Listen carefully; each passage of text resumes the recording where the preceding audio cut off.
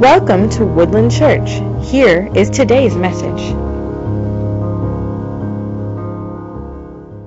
Well, this week we're going to get back into the People of God series. We had started this series several weeks ago. We have been basing this series out of Exodus 19. But what I like to do so often is I like to remind us how we got to Exodus 19. What was happening within Scripture? What was God doing prior to Exodus 19 to give us a little bit of context to what is happening and why God would say this in Exodus 19. And I've already said this several times, but I want to give you a quick recap of how the Word of God brings us to Exodus 19. And I don't think I've said Exodus 19 enough this morning. I just realized that as I was talking. I'm like, man, I'm really just saying that one a lot here. So, back in Genesis, I'm not going to start at the very beginning, but I do want to catch us up to speed. God called a man by the name of Abraham. Abraham, God calls and says, Abraham, you will become my people. You will have descendants that number the stars, and I'm going to build my people through you. And the book of Genesis is basically the story of Abraham's family from Genesis 12 until the very end of Genesis is us seeing the story and how Abraham's family played out. And at the end of Genesis, they are down in Egypt. God's people are. Abraham's family, all of them had ended up down there. And then Exodus starts. And you guys probably know this story. God calls a man by the name of Moses and says, Moses, I want you to bring my people out of Egypt. God's people's time in Egypt was not good. They were enslaved for roughly 400 years, but God had a plan to come and rescue his people. And as you read Exodus, you will see about the plagues and the 10 come. Well, now they have been led out of Egypt, and they are about 3 months outside of coming out of slavery. So this is God speaking to his people about 3 months after they had left Egypt. And God has these words for them. And I want us to stand as we read them this morning. This is Exodus 19. And these are the same words we have been reading for many weeks. And I would like to reread them for us this morning. Exodus 19, starting in verse 3, says this. It says, "While Moses went up to God, the Lord called him out of the mountain, saying, 'Thus you shall say to the house of Jacob and tell the people of Israel, you yourselves have seen what I did to the Egyptians and how I bore you on eagle's wings and brought you to myself. Now therefore, if you will indeed obey my voice, keep my covenant, you shall be my treasured possession among all people, for all the earth is mine.'" Verse 6, And you shall be to me a kingdom of priests, a holy nation. These are the words that you shall speak to the people of Israel." Let us pray this morning. Father, we praise you. And Lord, as we look to your word this morning, Father, may you come and encourage us and challenge us through your Spirit. Father, we give you all the praise and all the glory, and we desire to hear from you this morning. And we pray this now in Jesus' name. Amen. You guys may be seated. So I've said this throughout this entire series as we talk about the people of God, and I'm going to say it again so that we remember. There is a progression taking place within this scripture verse. The progression is that the Lord reminds his people that he rescued them.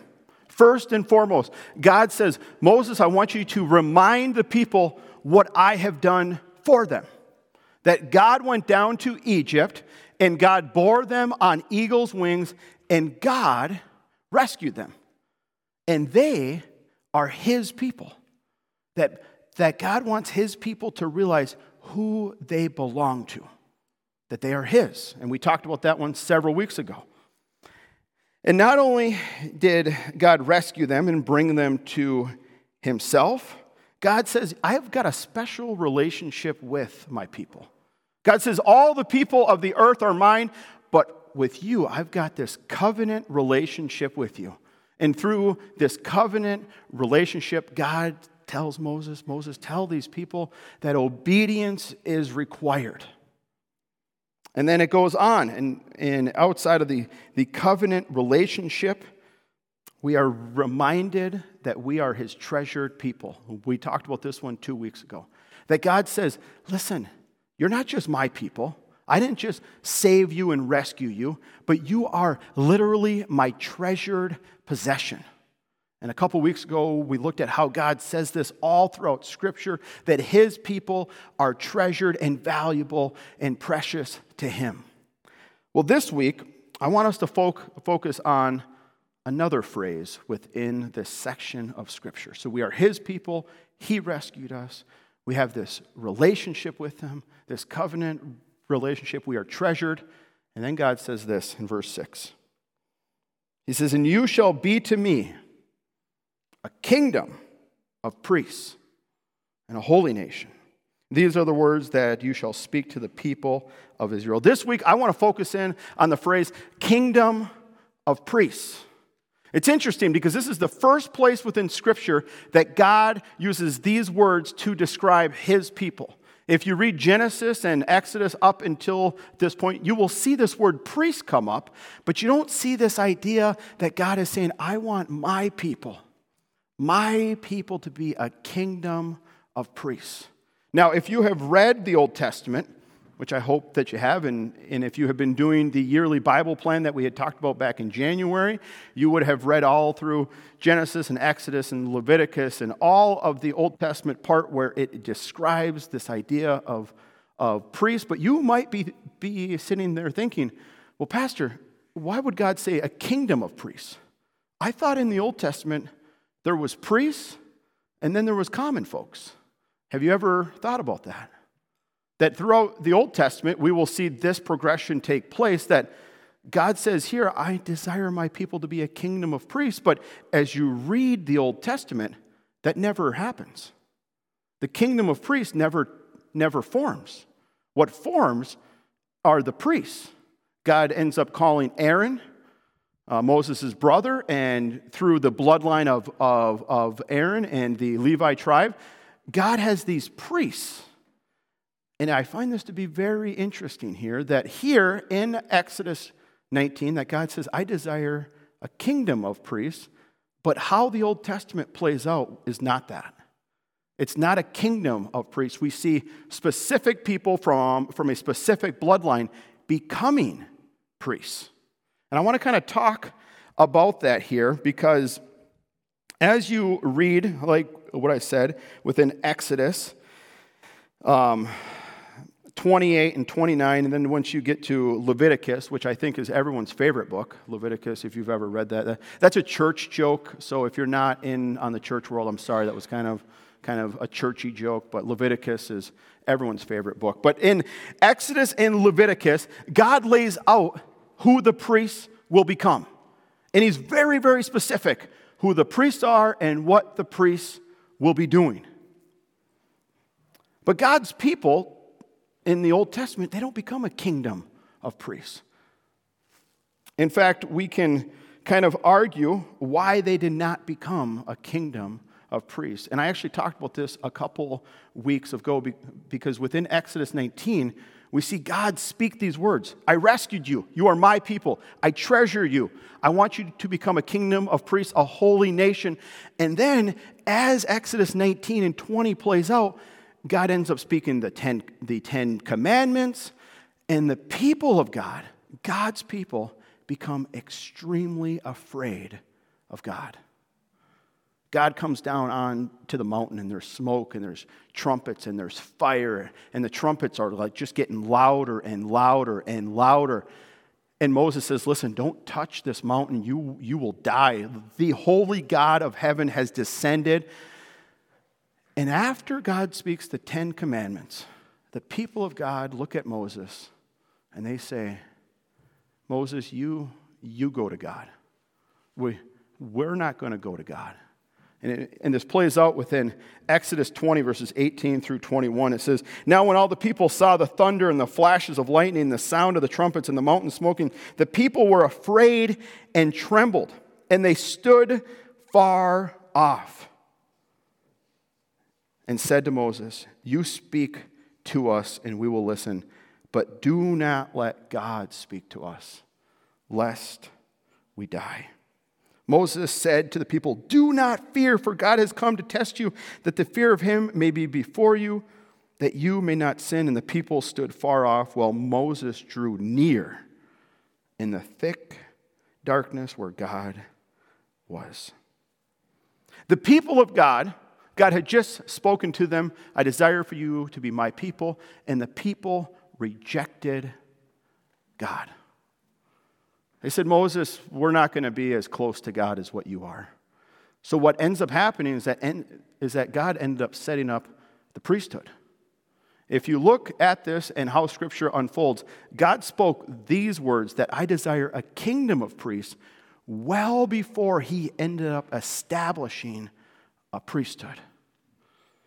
And you might be wondering, well, what was the priesthood for? The Levitical and Aaron priesthood had a couple of major roles that I want to kind of share with you this morning. They were in charge of the sacrifice. Have you ever read Leviticus? I really feel like we should just do an in-depth Sunday morning study on just Leviticus here. I really do. It's so fascinating because all throughout Leviticus, God speaks and he says, okay, this is what the priests will do. This is what my priests are going to do. The people have sin. And Leviticus lists over like all sorts of different sins, every type of sin situation, and what the offering for that sin would have to be. And the priests were there to be mediators between God's people and God. They were kind of like the middleman to God's people. God's people, they would sin, which they always do. They would have to bring a sacrifice, and the priests would be making these sacrifices, and they would be mediators between the people and God. And I think as you look at Scripture, the reason why this had to be set up is because the people were very afraid of God. They saw this holy God descend, and I'm not saying we would be any different. I can't imagine going to a mountain and there's thunder and there's lightning and there's trumpets coming from who knows where, and God is speaking, and it's just this amazing, amazing sight. And the fear had taken over, and the people, instead of drawing near to God, drew back from God. But the priests of the Old Testament was a very, very dangerous job. I don't know if you guys realize this. To be a priest in the Old Testament was probably one of the most dangerous jobs you could have, because they had to encounter the living God, the holy God, the righteous God. And actually, we see this play out right away. Aaron is called to be the first priest, and through his bloodline, Aaron's first sons, his two sons, some of the first priests within the Old Testament, decided to make a sacrifice on their own, and they're dead. Think about how that would establish within God's people. Okay, these people are called to draw near, and they die. It would be setting fear within the camp. You can just see the level of being a priest in the Old Testament was a very, very dangerous job. Not only that, they had this place, and we can go into this. This is really just very there's so many layers to this, but they had a place called the Holy of Holies. And you've probably read about this in the book of Hebrews. It really explains this beautifully. But once a year, the high priest would go into the Holy of Holies to meet with God. And many times they died because of their sins, because of their unrighteousness. And so what they would do is that they would tie a rope along to his foot so that if he died in the presence of God, they could at least drag him out of there. Can you just imagine that being that priest? So who gets to go this year? All right, well, Bob's up. Bob, I really hope that your life is right now. That's all I got to say. We're going to be making multiple sacrifices, and they would. And Bob, we got to tie this rope. Remember last year, Dan, he didn't make it. But Bob, we got a lot of hope in you this year. We think that you can do this one. I mean, it was a crazy, dangerous job to be a priest in the Old Testament, to approach the holy God. And they would make sacrifices after sacrifices after sacrifices. Well, the Lord established this system. And this system was a system that never really took away their sins. It was a system that was foreshadowing or pointing to a time when God would finally take away the sins of the people. So as you read the Old Testament, it is brutal. And you might be reading Old Testament right now thinking, man, why is this so brutal? Why is it like they're constantly making these sacrifices? And it was just sacrifice after sacrifice. I oftentimes think, I wonder, what if we would have had PETA back then? You guys know the group PETA? I sometimes wonder how they would have felt about the Jewish people and their sacrifices. They might have been protesting. Don't kill the lamb. We have to. But the system of the Old Testament, like I said, it was all foreshadowing. It was all pointing to a time when God would take away all of their sins. That every one of these sacrifices is pointing to God and pointing to a time when the sacrifices would have to be no more. And we find this in God's Son, Jesus. That God sent His only Son into the world, that whoever believes in Him shall never die but live with Him in eternity. And through Jesus' death, through His death on the cross, it was the last sacrifice needed for the sins of the people. Well, I kind of wonder about what does this mean for us today. And I want to read Hebrews 10 real quick. Hebrews 10 really lays out this whole Old Testament sacrifice and what Christ has done for us. Hebrews 10, starting in verse 11, says this: "And every priest stands daily at his service, offering repeatedly the same sacrifices, which can never take away sins.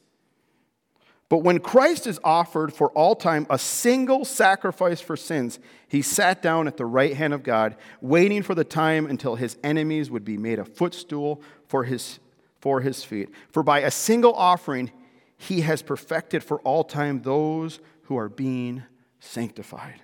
In verse 15, "The Holy Spirit who bears witness to us, for after saying, 'This is the covenant that I will make with them after those days, declares the Lord, I will put my laws on their heart and write them on their minds.'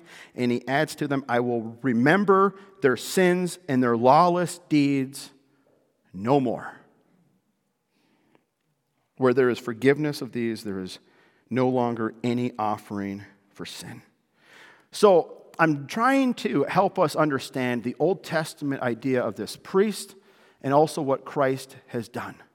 So Christ was the final sacrifice. That there is no more sacrifices for your sins or my sins or the world's sins ever need to be made again. The Old Testament priest sacrifices, that entire system is no more. And I find it very interesting that at the fall of Jerusalem in 70 AD or 68 AD, they have never made another sacrifice in Israel. Have you guys ever thought about that? That Israel no longer even makes sacrifices. God did away with that system, and the Jewish people today, they don't even offer sacrifices for their sins any longer. And I would say because of what Christ has done. So Christ came and did and made the ultimate sacrifice, and the priests of the Old Testament no longer have to make sacrifices. But let's jump back to Exodus 19, verse 6. And I want to read this scripture verse to you one more time. "And you shall be to me a kingdom of priests and a holy nation. These are the words that you shall speak to the people of Israel." Well, what is this kingdom of priests? What does it mean? Why would God say this? Why would He call them a kingdom of priests And the system never got set up in the Old Testament. It ended up becoming a specific bloodline and a specific people. If it didn't happen in the Old Testament, has God's desire ever changed? Does God desire to see a kingdom of priests today? 1 Peter. I want to read this to you. 1 Peter chapter 2, verses 4 and 5. And as you come to him, which would be Christ, a living stone, rejected by men, but in the sight of God, chosen and precious. Verse 5. You yourselves, like living stones, are being built up as a spiritual house to be a holy priesthood, to offer spiritual sacrifices acceptable to God through Jesus Christ. Verse 9, 1 Peter chapter 2. But you are a chosen race, a royal priesthood, a holy nation, a people of his own possession, that you may proclaim the excellences of him who called you out of darkness into his marvelous light. Verse 10, once you were not a people, but now you are God's people. Once you had not received mercy, but now you have received mercy. Now, I don't know if you have picked up on this one yet, but Exodus 19, verses 3 through 6, and 1 Peter chapter 2, identical. Identical words. You are my people. You are my chosen people. You are my own possession. To be a holy priesthood, a royal priesthood, to be a holy nation. It's interesting that what was spoken in Exodus 19 that never came to be within the Old Testament. They were God's people. They were chosen. They were special. They were treasured. But the priesthood aspect never happened amongst the nation. It went to a few. But then Christ comes and takes away the sins of the world. The mediators between God's people and God, done away with. Christ is the only mediator between man and God. And there's a reason why the New Testament never talks about a priesthood in the sense of specific, special people. Because the priesthood is for everyone. That God's people, if you believe in Christ, if you've called upon his name, you are part of this royal priesthood. You don't have to make sacrifices anymore on behalf of people, but God has called his people to be his royal priesthood. Now, you might be wondering, what does that mean? That's a very good question, because that's what I was thinking as I was working on this message. What does this mean? I believe within Scripture, we are going to see a twofold application for believers who are called to be his royal priesthood. 1 Peter chapter 2, verse 9 reiterates everything that Exodus says. But you are a chosen race, a royal priesthood, a holy nation, a people of his own possession, that you may proclaim the excellencies of him who called you out of darkness into this marvelous light. God's people, his priesthood, us, who he calls. He says, my desire is for you to proclaim my excellencies to the people. First and foremost, as God's royal priesthood, as his people, God says, all I want you to do is to proclaim the excellences of what I've done for you. Have you ever thought about that? Have you ever kind of maybe thought about, if somebody asked me right now, if somebody just randomly came in or somebody at work came up to you and asked you right now, why do you claim God as being excellent? Could you talk and proclaim his excellencies? Could you talk about the greatness of God to the people? If you were asked, well, why is God so great? Could you give an answer, and could you talk about how great God is and what he has done? And I think that this is so important, because we're not called, church, to convert people. You know, oftentimes people are like, oh, I'm here to like convert the world. That's not your job. That job's way too big for you. You can't transform hearts and change minds. You can't do it. Okay? You can work on some apologetics and you can get some good tools, but at the end of the day, the only person who changes hearts and transforms this world is Christ.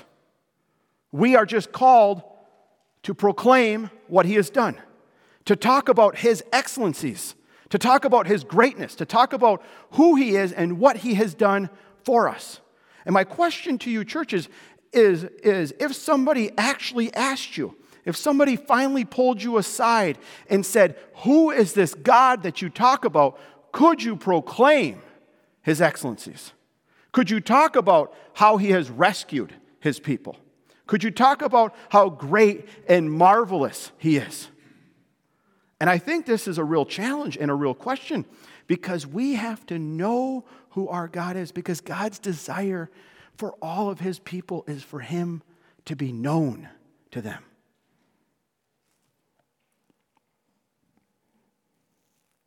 Another role for God's people. And this is just a quick side note. This thought just came to me. Have you ever heard somebody say that the Old Testament and the New Testament are different? Has anyone ever told you that? The God of the Old Testament, he always seems a little bit different than the God of the New Testament. God's excellencies have never changed. God has always been a God who rescues. That God rescues his people. As you read Exodus, he comes and he rescues them from slavery. In the New Testament, he rescues us from our sin. He is a God who rescues. And we as his people should proclaim how our God is a God who rescues. That he rescues sinners like me. And he rescues the people of this world. The second thing, besides proclaiming his excellencies. So in the Old Testament, the priests in the Old Testament, they had this special access to the Father. And it's true, their entire system was kind of set up so that the priests of the Old Testament had this special role, this special relationship with God.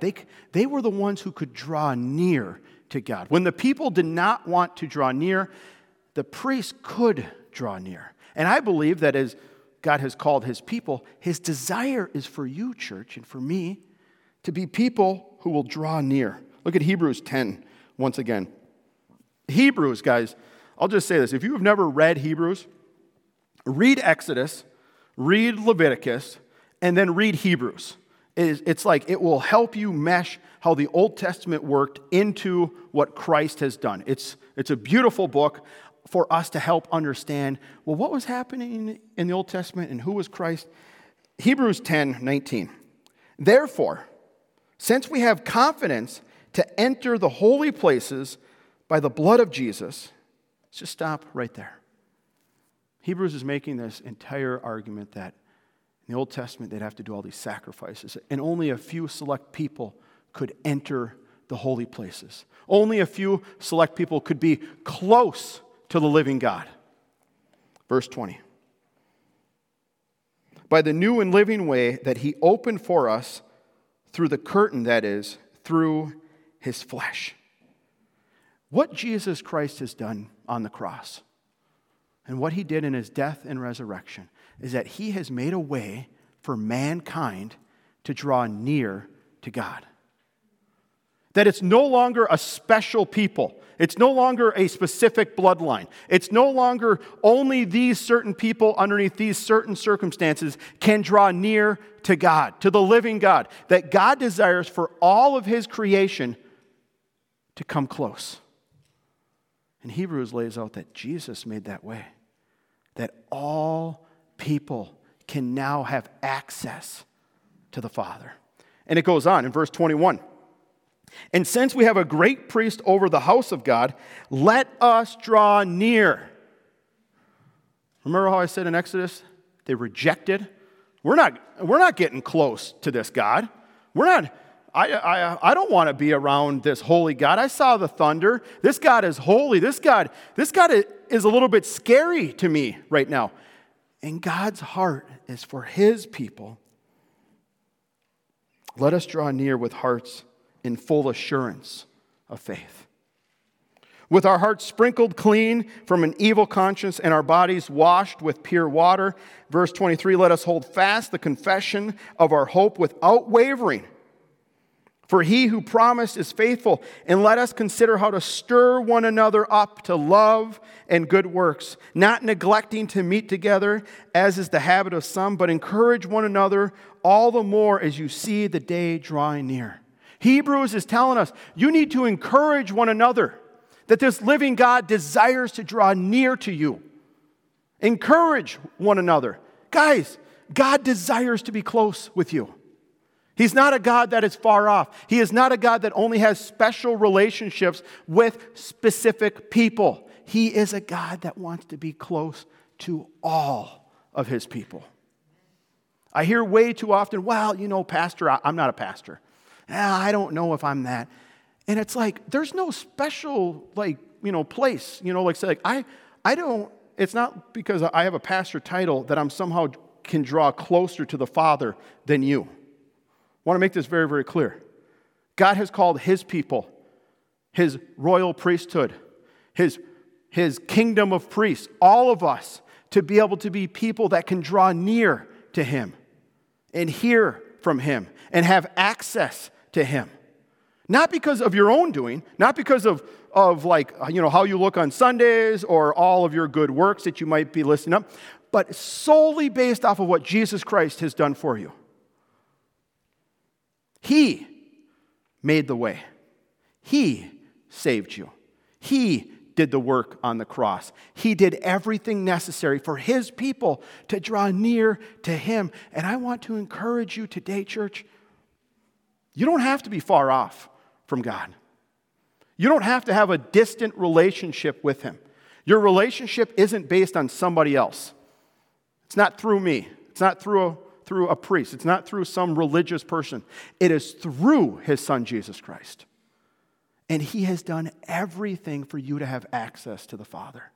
And it breaks my heart when I see believers and churchgoers feeling discouraged in this area. Well, I don't know if I can really draw near to God. I don't know if God really wants to use me or speak to me. And it's like, as you read the scriptures, God's plan from beginning to end is to come near his people. And he has made a way. He has made the perfect sacrifice. His blood covers your sins and my sins through faith in Jesus Christ. It's not through good works so that no man can boast. It is solely through his son Jesus. And you have access to the Father. You can experience his peace and his joy and his revelation through his word. And I just want to encourage us, church, on this Memorial Sunday, you can draw near to your God. You might be sitting there thinking, well, I've got this sin, and I kind of fall short oftentimes, Pastor, and I'm not always doing everything right, and I don't always. Throw away your list of good deeds that you think you need and get focused on the Son. Tear up your good deeds list. God doesn't. Your good deeds are like filthy rags, God says. He has done everything for you and I to draw near to him. And I want to encourage you, church family, draw near to your God. He came for you to be close with him. He can give you peace and assurance like nothing of this world can possibly offer. And all we have to do is just believe in his son, Jesus Christ. And I think that as we believe and as we are his royal priesthood, his holy nation, he says, just proclaim who I am. Don't worry about trying to save this world. As you encounter people, proclaim who he is. Love them, encourage them, but proclaim who Christ is. And as you draw near, I do think that this kind of goes hand in hand. As God's people draw near to him and experience him and know his love and sacrifice he has made for them, it makes it a lot easier to proclaim who God is. Because you know him. You've spent time with him. You're close to him. You want to tell the world what He has done, how He has rescued you, how He has died on the cross for you and for the world, to save the world from their sins. And I just encourage you this week in church family to draw near to Him. I want to stand and pray for you this morning. And we're going to pray and we're going to end service. I want to pray over you and over me, and we're going to pray over the offering as we go. And then after prayer, I've got a couple of instructions for us. But let us pray. Father, you have done everything possible. You have made a way for your people to draw close to you. Father, help us to be men and women, children of you, your own possession, your treasured possession, your holy people, your kingdom of priests, as you call us. Father, help us to draw near to you in confidence, not based on ourselves, but based on your Son, Jesus. Father, as we read your word, remind us that you desire to meet with us, that you desire to speak to us and lead us and guide us. Father, I praise you for how you love us and how you've done everything for us. Father, as we go today, Lord, I want to pray over our offering to you. Lord, we desire to see your kingdom continue to grow in Marquette County and around the world. Father, I pray, Lord, that you would bless over this offering as we go today. And God, we give you praise and all of the glory. In Jesus' name.